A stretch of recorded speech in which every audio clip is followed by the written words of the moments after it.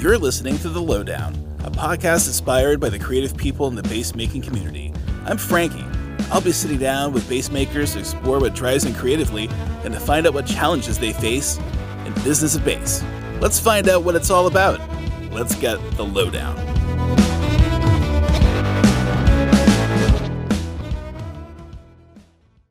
Hey, welcome to The Lowdown, presented by Best Bass Gear. I'm Frankie, and as usual, Eric is here, and we are super delighted and stoked to have Kevin Brubaker of Brubaker Guitars here today. So, hello, Kevin. Hey, how you doing? We're hanging in there. How about yourself? Doing the same thing, building instruments and, doing what we do. Awesome. So, at what point in your life did you decide, hey, I think I want to try building instruments? How did that come about? Well, I grew up in a music family. So both my parents are piano teachers, Cool. piano players. My dad was a church organist of the church we went to for like 47 years, I believe. Wow. And he's no longer, he's retired, but everybody in the family was always, I'll say, forced to play the piano. As a kid, you can't really appreciate it, especially when your parents are your teachers. But that was the background that we grew up in. And, that led to playing trumpet. That led to, the whole thing you go through, drums, violin, all that stuff in fourth and fifth grade. And then, you continue on. And so I played piano up until like third grade, didn't like it. And then in fourth grade, trumpet was really cool. And I, thought that was what I wanted to do and started doing that. And then that sucked after a while.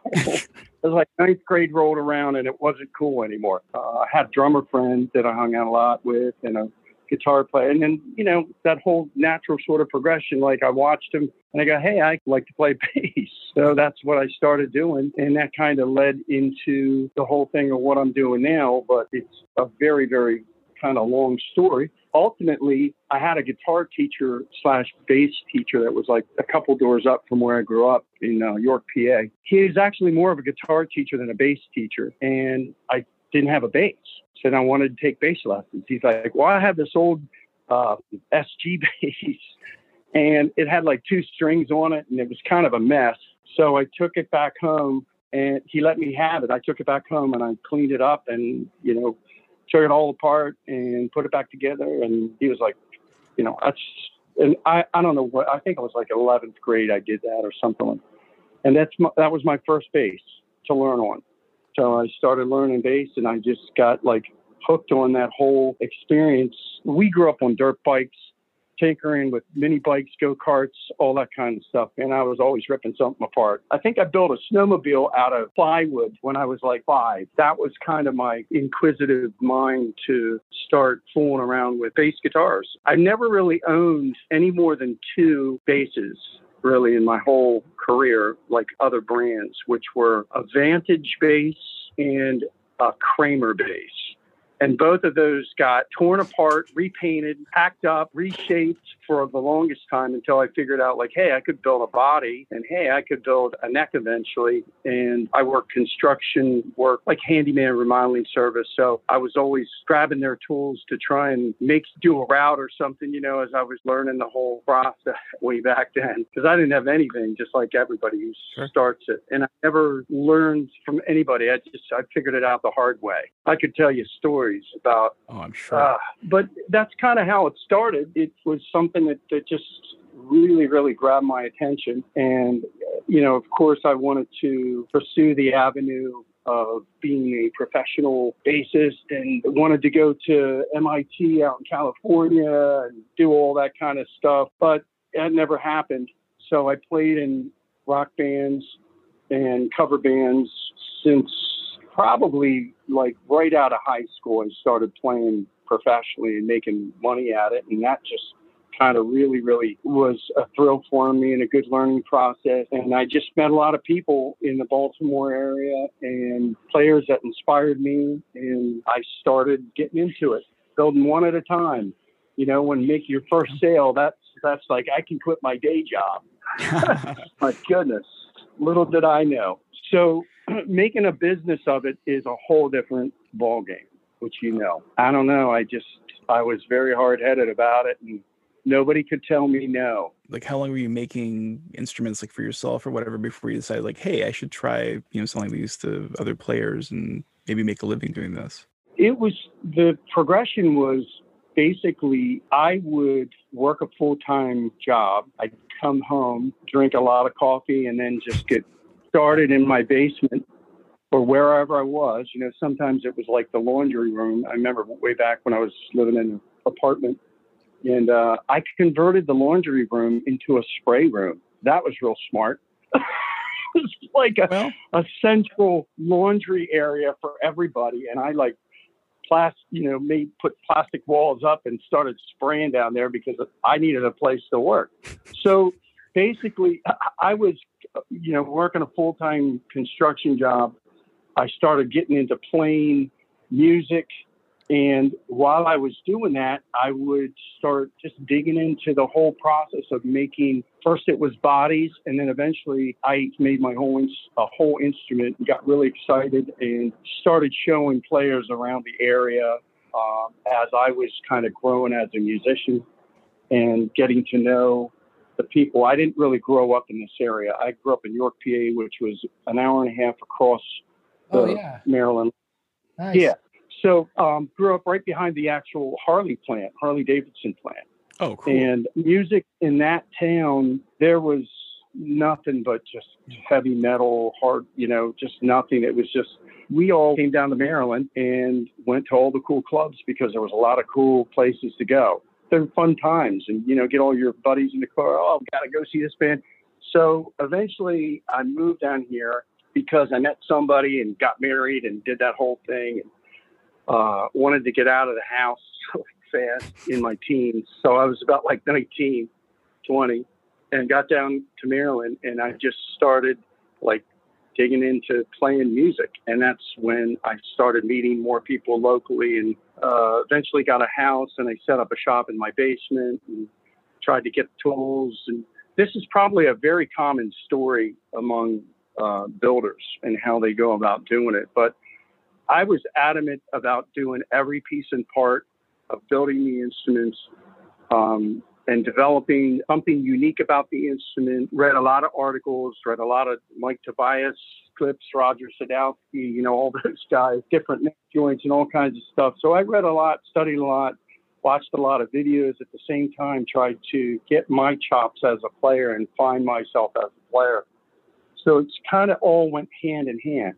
When I would try and make an instrument, and finally, when I've got something cool together, and I have pictures, I was just looking through it today, a scrapbook of old pictures of the first basses that I made. I take them out and play them, and that was the coolest thing to do, man. I couldn't wait to get out and play the thing and see how it sounded. Well, that's the thing. You're kind of like your own research and development department, basically, and then other people actually get to see them too. But I mean, what better way to really figure out what's going to work and what direction to go in than to actually like be using your instrument and figure out what you'd like to change about it, to improve it. That's really great. Yeah, absolutely. It was, it wasn't just me. It was players that I respected locally that gave me that as well, that kind of feedback. So it wasn't all great, of course, which is necessary to make things better and better. There was one guy in the mix that was, his name's Michael Shudo. He's a local guy. And he inspired me a lot because he was already kind of designing stuff for Ibanez, and he was working with some people. He did a lot of stuff with, not a lot, but they, through like Rickenbacker got him to do some videos, and he did some stuff for Fender. So there was kind of that support as well that kind of gave me a little guidance. And then we have PRS in our backyard, Paulie Smith. So that was a really big inspiration when I started kind of really sinking my teeth in when I was probably in my mid-20s and still playing. And about 1999, I graduated in 83 and just did it as much as I could, made stuff, took it out and played it, made another one. If I could make 2 instruments, 3 instruments, whatever the number is. And eventually, probably in like 1989-ish, I think I sold an instrument, and that was really cool. And then people locally were starting to hear about some things There's a lot of great musicians around here too. I don't know if you know. We have like Mike Pope's down there, and Rodney Skeet Curtis, Parliament Funkadelic, Maceo Parker, Dennis Chambers, Kevin Walker's a player. You probably know him. He's been around the tour of everybody from Wilson Pickett to Justin Timberlake and Skip Dorsey. So all these guys were kind of essential in starting to hear about what was happening a little bit, if you want to say that. And eventually these guys would come over to my house. Guy Kevin Walker always coming over. You know how it is, a fascination with instruments and people. So no idea. No idea. Yeah. So it's just that whole thing, that whole vibe, and it just kept getting kind of stronger and stronger through the years, and eventually had some friends from high school that heard about what I was doing and wanted to become business partners. And that was a whole experience, man, just getting together with people and not knowing anything about business, anything about incorporating, anything about finances. So I'm curious, how did you do that? How did I do it? Yeah. So how did you work through that process of not knowing anything to setting everything up? Walk us through that. Learned. Yeah.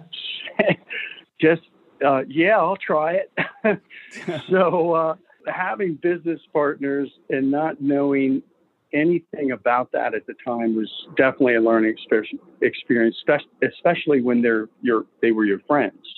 People have different views of businesses and how they're supposed to operate. But traditionally, why you start a business, why do you grow a business? How much are your costs? What's your manufacturing time? Blah, blah, blah, all that kind of stuff started whacking me right in the face. And I knew nothing about it because I knew how to make a couple instruments out of my basement at the time. Yeah. But I didn't know how to make 10 instruments a month. Right. I knew nothing about how finishes work on. I knew nothing other than, I had a little bit of a name. I had something that people thought was cool. I had a product called Brubaker guitars that they thought was cool, Brubaker bass. And I was making a lot of guitars at that time as well. We started making both kind of.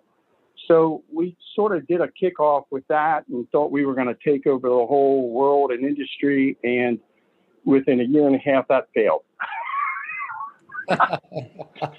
But it was kind of interesting because I had one of the business partners was a financial whiz and Wharton Business School guy, and I learned so much about that and could whip a business plan in in a less than a day together and knew all about that stuff. I knew nothing about it, but I did learn and then extracted as much information as I could, even though that whole situation didn't work out.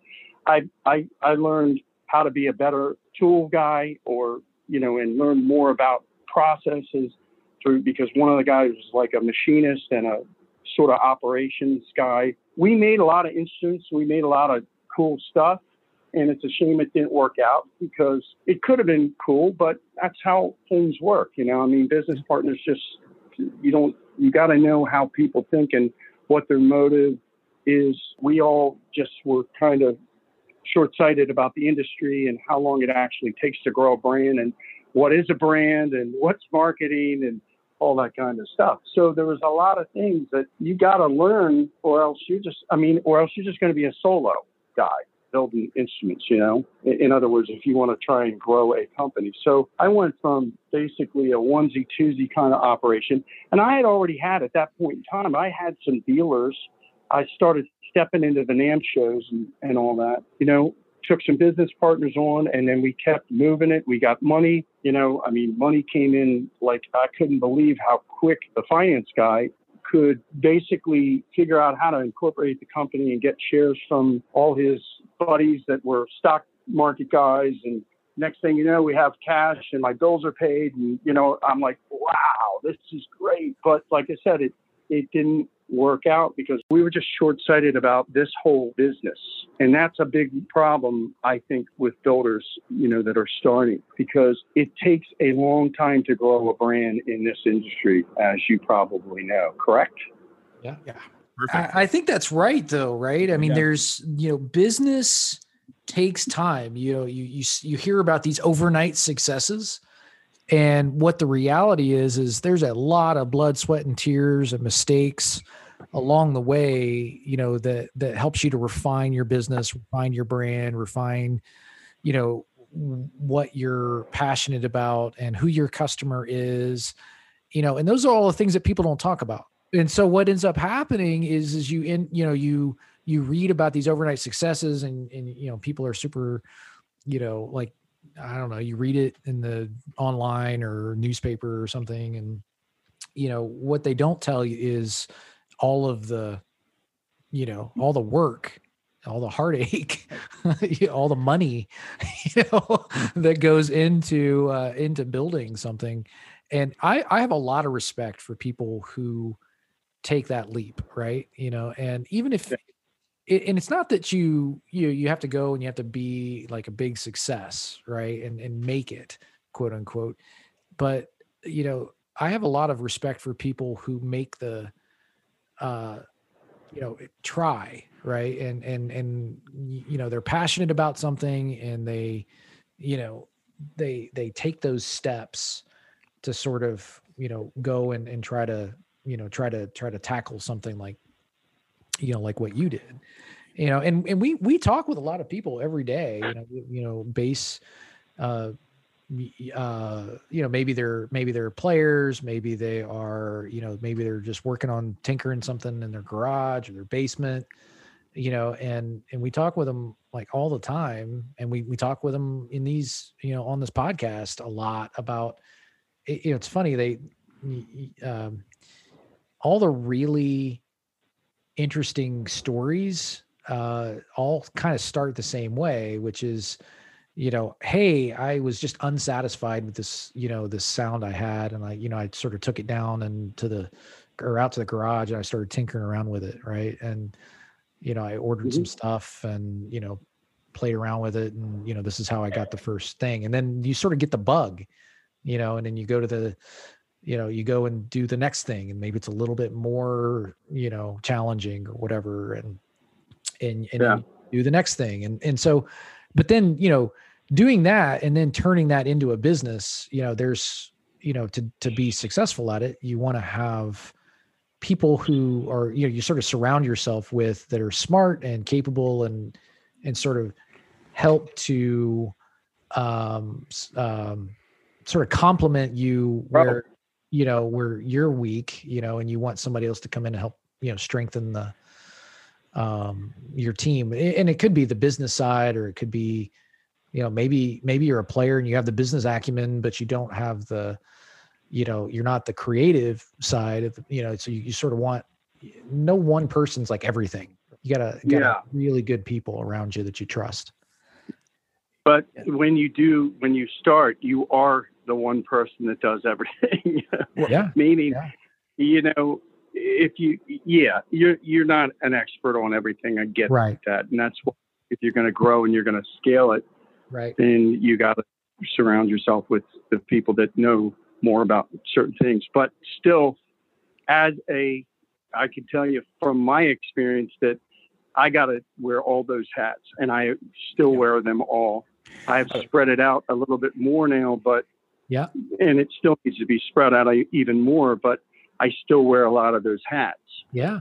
And, I'm not a finance expert, but I do have, a good accountant and so those are the next steps that we're working on right now so that we can scale it up even more and keep moving it forward. Yeah. In the early days, it's a hard learning process. And, I didn't have any degree in anything. Went to college for about a year of that and just said, this ain't for me. So, and then just decided that I wanted to, be a self-employed person, do something. And this just, thought that this was like, it went along with playing. And I thought if I couldn't make it as a player, I could definitely, figure something out and make a product equally as good as anybody else doing it out there. And, it takes time to do it. It does. You can easily get discouraged. I went through, first set of business partners, and about 2 years after they left, I had a fire that burned the whole shop down. Good Lord. In 2004. And that was a big wow. Like, oh man, now what? So, you're faced with either, are you going to you lose all your tooling, you lose all your instruments, you lose instruments that were for customers, and I'm not the only guy that this has happened to. I think Sheldon Dingwall in the industry had a fire like real similar because, and, all the talk-based guys were really cool about it and sent me a check and, got together and sent me a $1,500 check or something like that for that whole mess. And, it was a hard one. That was a hard hit. Yeah. And I thought it was real cool. Like Roger Sadowski sent me a check in the mail. He goes, well, it's not much. I said, but it's the fact that you sent me That's a awesome. check. You just did. I think that was so cool. And these guys were just really, really supportive. Yeah. Kevin, what year was that? That was the fire happened in October 2003. Okay. And so that was, we lost everything. I think I found a couple router bits that we still use actually. But it burned everything out, man. Yeah. And it started in my office, which was, everybody's like blaming themselves for that whole thing. But we retooled. I had enough insurance money, not a lot, because you start going along. Then the best thing that you can do is always go back and reevaluate what you have in your building, because you have way more than you think you do. Yeah. But we had enough to get back and get started, and I didn't miss a trade show. I did the next trade show. I went to the NAMM show. All my customers gave me, their instruments to fill the booth up. Acted like, puffed out her chest a little bit. That's incredible. That's incredible. Because from the time, how long did it take you to go from like, hey, this fire's happened to like now you're working again? I mean, that's crazy. Wow. You have to, you look at it and you step back, and it was nice to have a little bit insurance money that kind of got us through and gave us a little breathing room to, build some new machinery. At that time, I was contemplating, I had a machine shop I was working with, and they were offering me space in their building to, help CNC some of the parts and all that. And I could tell you so many stories I went through. It's like, I moved all my stuff into their shop. We were going to get this whole thing going, and then that fell apart. But we were able to utilize their shop to make machinery. And I knew that if we put our old pin router system together, we could still make it work. If we couldn't sink the money into going, a different direction with tooling. There are so many points, like you said, growing a business, especially this business. Yeah. I don't know if I stepped into a situation where, I think everybody goes through it. I'm not the only person, but I look back on the history of this and I go, my goodness, I could write a book on all the stuff that has gone south on. Yeah.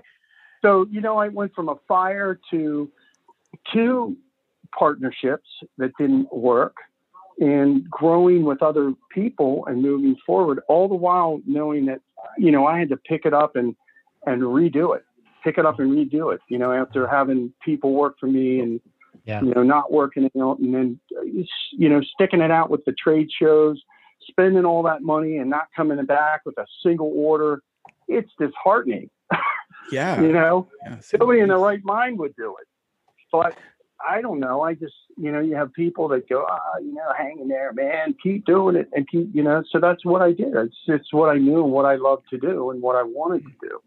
So I kept pushing and pushing and kept in the trade shows and just kept going forward. And eventually I met other people and, some other doors open.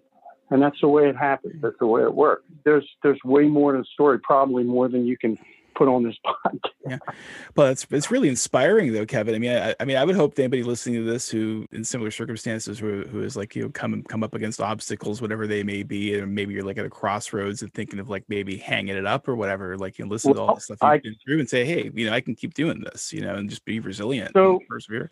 On that note, my partnership I had that had involved another business in 2010. I took I had the fire, and I had various shops after that fire, and then ultimately I put the whole business back in my basement, and basically took over a small, footprint of like less than 1,000 square feet in the basement of my house that I had at the time. And this was back in, after the fire. So it would have been like 2004.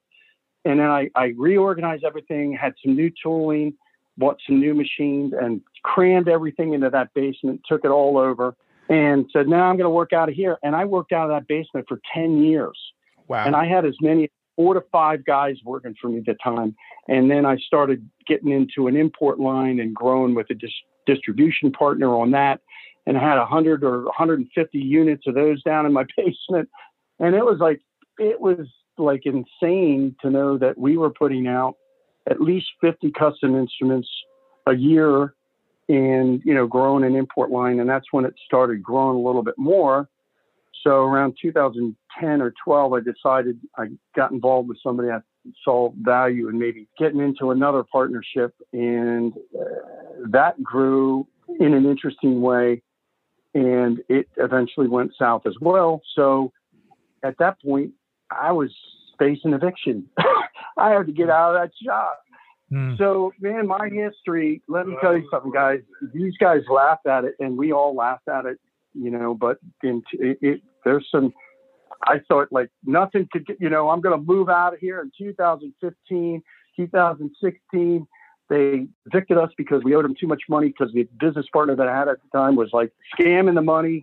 And it wasn't, it was crazy. And I'm going, you got to be kidding me. And he's like, yeah, it's like $30,000. I'm like, huh? So he's like, we'll forgive you. Just move out in 2 weeks.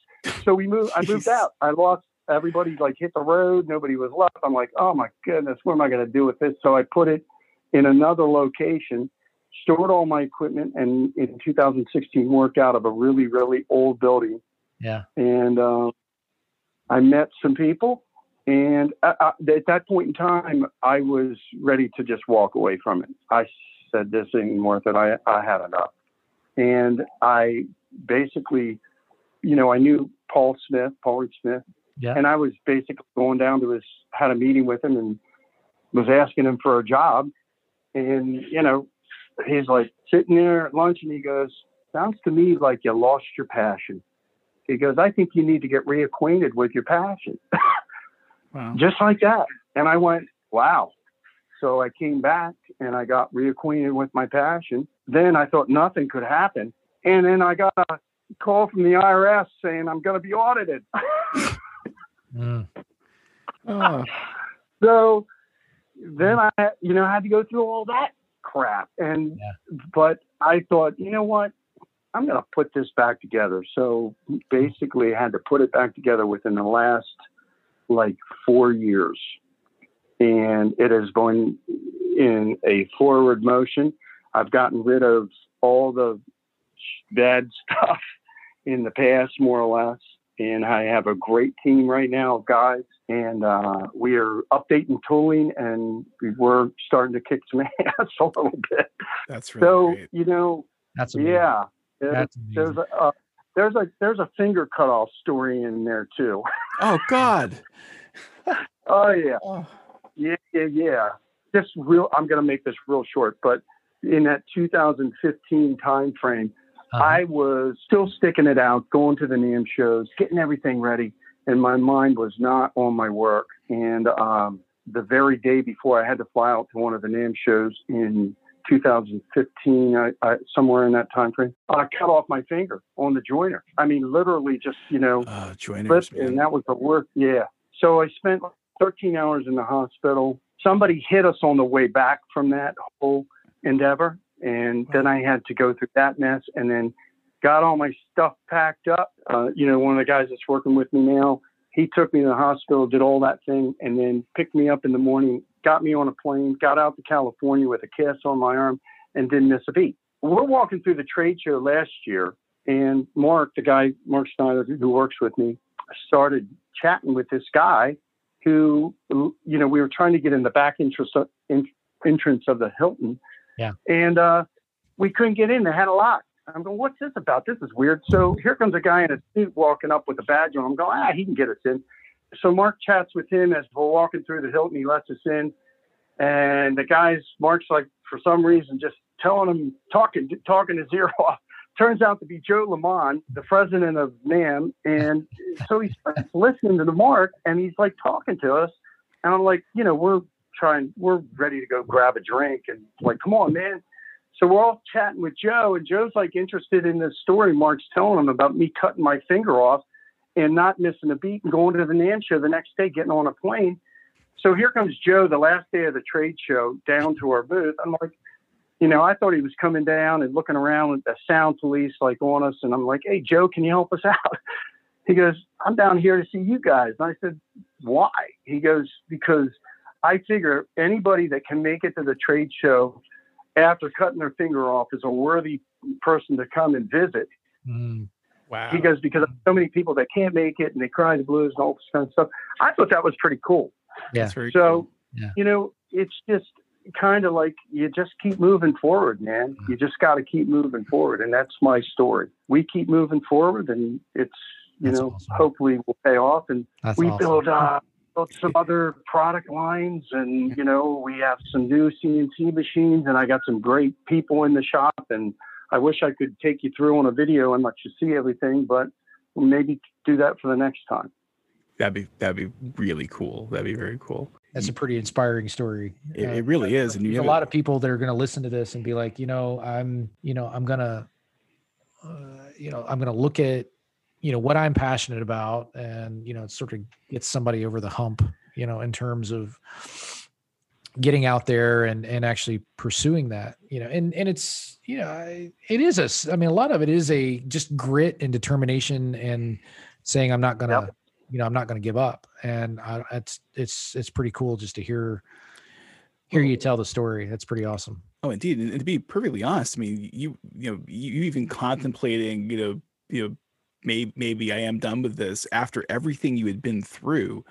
I mean, who wouldn't? But the fact that you just kept that, that just tells me, just how passionate you really are about this, that you're willing to just keep doing this. And now it's, now it's working the way, the way you had hoped it would work. And it would be a real shame because you got some really cool designs. I mean, your bases are just I see a Brubaker, it's a Brubaker base as soon as you see it, and it'd be a real shame if that wasn't in the world, so that's really, just really, it's a shame you're not such a positive guy, I mean, that's just been and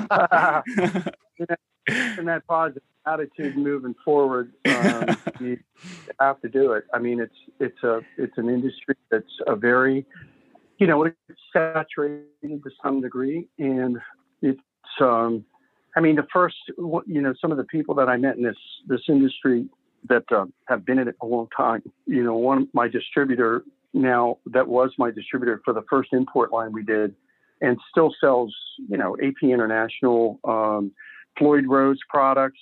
Yeah. Andy's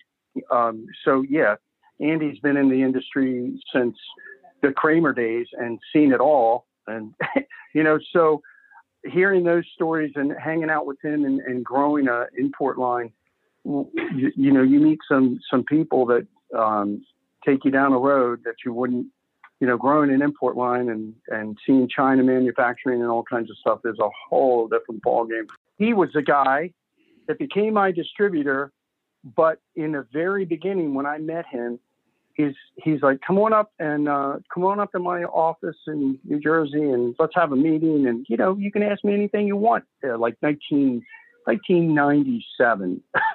And the first questions were out of his mouth were, so why do you want to build instruments? Knowing how hard the industry is, how much time it takes to grow a brand, how all the everything and struggles builders go through, that was his first, why do you want to do it? I said, you're not going to talk me out of it. So that's just how it was. And I was adamant about that. But there was a point where I did feel like just going south and just forgetting about it all. What do you think the driving, in terms of what is it about it that does drive you to do it, I guess, is my question. Determination to make it work. Yeah. To grow run an operation and support people that are as equally as passionate about it and make sure that they make a good paycheck and they do what they want to do and love to do. So why people want to do this, I'm not 100% sure sometimes, but my social media guy right now, current social media guy, probably the best one I've ever had in the mix, is an old bandmate of mine. We played in a band back in 1990. I was going through the scrapbook today with him, sending him pictures and stuff. So he's like, come full circle. He went to a NAMM show last year, his first NAMM show, and we all had like a great time. And he walked away from it. He goes, I know what I want to do for the rest of my life now. He goes, this is what I want to do. So it's what he wants to do. And that's what these guys want to do. They want to be involved in making instruments. Everybody's played in a band. Everybody still continues to play and just passionate about music and trying to make this thing work as a unit and a brand. Everybody, I don't know what to say. You just can't talk them out of it either.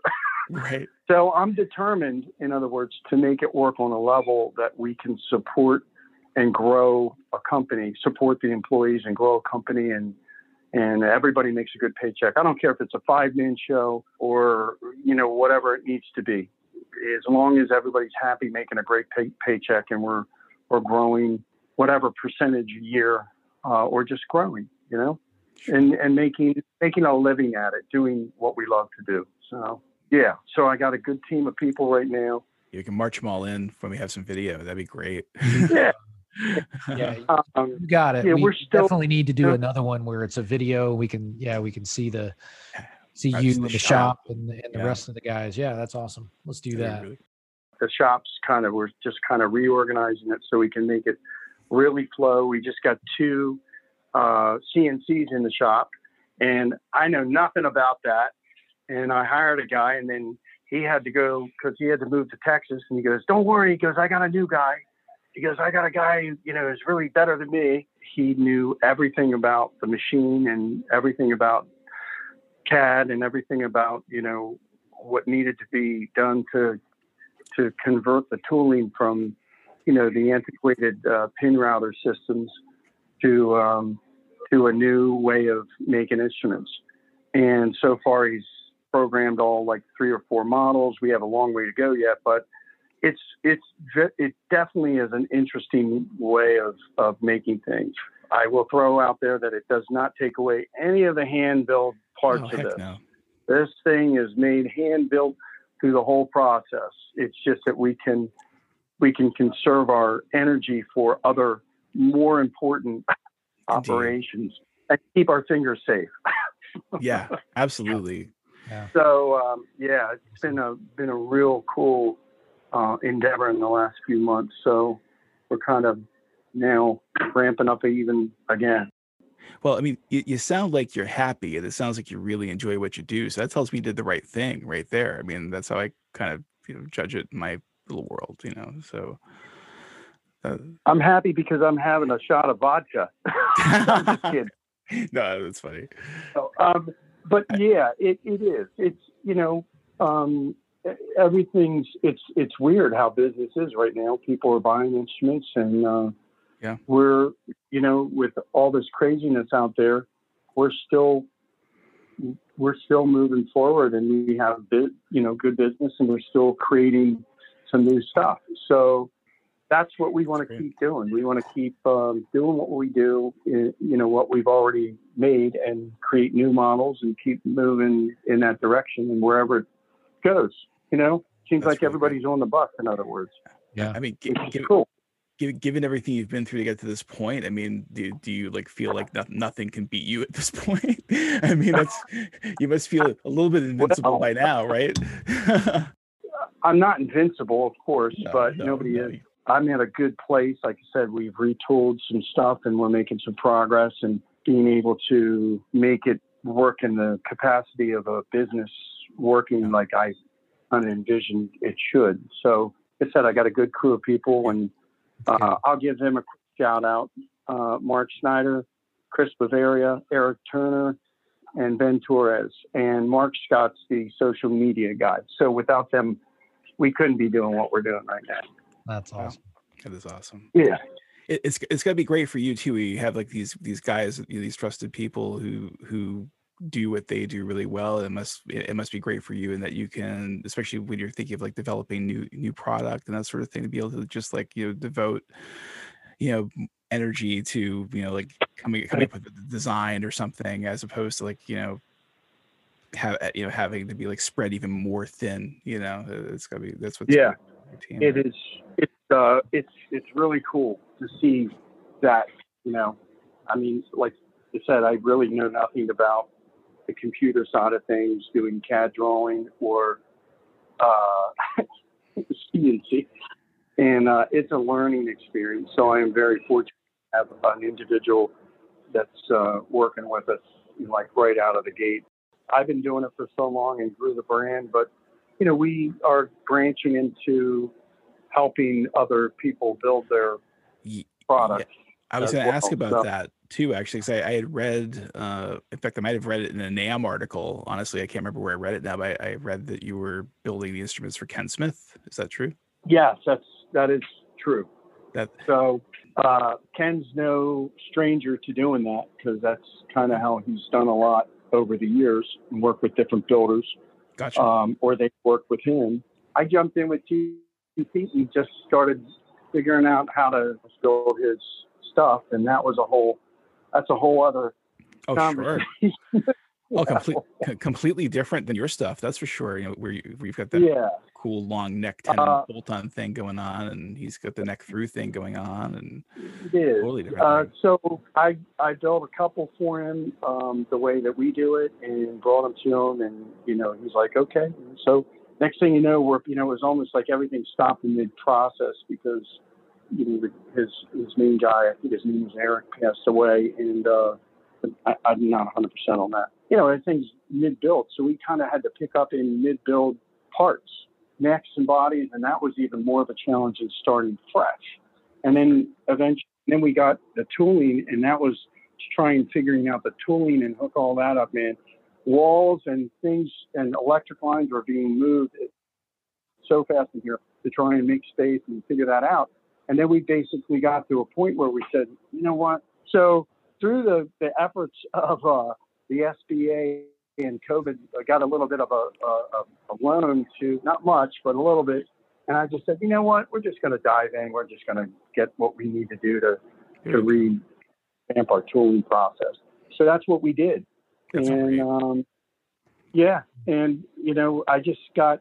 Like I said, I'm fortunate that I have one of the best guys I've seen around that knows how to program and draw, and has just helped us tremendously to get to this point we're at. So yes, we're starting to change kind of everything, but and it's just an effort so that we can kind of make more stuff and faster and get the process. It's just like any manufacturing kind of operation. So we're taking it from a small custom level, of course, to see where we can go with it. I don't know where it's going to go. I don't know what the future predicts for us, but so far people are buying instruments, and we're going to ride with it and keep doing what we love. And if we have to make furniture, we can always make furniture. Well, I was going to say, I mean, that's the great thing, is like you've set yourself up in such a way that it sounds like, in terms of machinery, and like you're capable of, whatever, comes down the pipe, you're able to just say, yeah, we can do that, and just hit the ground running. It's amazing how much faster you can do it and how much more accurately you can do it. So, taking on the Smith project with Ken, and I didn't see any negatives. I saw more value in it than anything, how it could potentially enhance both brands. I don't have anything to do with Ken's sales or anything. Ken directs all that. All we do is we have tooled the process so that we can build what he wants us to build. Basically build him batches of instruments, and we hand deliver them and have meetings with them. And we did a trade show last year together, and it's interesting. It's fun. Yeah. So we have people now contacting us that want to build parts and stuff. So we may get into some of that, but we're not a production shop. We're still a custom shop. Sure. Well, great. I mean, that's probably as good of a place as any to wrap it up, I think. I mean, gosh, we covered a whole lot of ground, to say the least. Yeah, we did. It's great. Yeah. Thank you so much for coming on, Kevin. This is so Yeah, great. you guys Yeah. are seemingly well. It seems like you're extremely successful with Best Base Gear, and wish you much success with all that. You know, people know who you are, and you definitely got your name out there. So. Yeah. Well, I always kind of joke that I'd have to bore somebody else with all this stuff if I didn't get to talk to bass players all day. You know. Well, I think that's, you know, I mean, I think there's some similarities, right? I mean, we've sort of powered through COVID, you know, over the last year and or 9 months, I guess. And, you know, we've certainly had our ups and downs, just like every business does. But I mean, I think at the end of the day, you know, if you're working hard and you're trying to do right by, you know, your customers and your employees and, you know, just trying to be smart, make prudent decisions, you know, along the way. I mean, it, you know, usually works out. So we're very fortunate, very blessed that way. But Very cool. Kevin, it was awesome having this. I mean, I honestly, I was listening to this conversation. I know I didn't say much, but you know, I just had such a blast listening to you. And I know a lot of the listeners to the podcast will. So this is an amazing story. We're definitely gonna have you back. Well, we'll look forward to it. Let's have a good 2021. Absolutely. Hey, everybody. If you'd like to hear more from bass players, builders, techs, just head over to our blog at bestbassgear.com/ebass. Or if you want to hear more and listen to some of the podcasts like this one, you can just search for Best Bass Gear's The Lowdown. If you'd like to just please just take 5 seconds. And if you'd like this show, if you want to support us, I just have one simple request. Please just take 5 seconds and click on the like or the follow button or leave us a 5-star rating. Just share this video or tag somebody that'd like to hear it. You know, we just helps us to get the word out. Thank you so much. We're super excited. Frankie and I are working really hard on putting these things together and giving you lots of interviews just like this one. We just need to get some love out there in order to get this podcast surfaced, and people can find us on the various podcast channels, whatever you guys use. Super excited again. Thank you. Thanks for listening.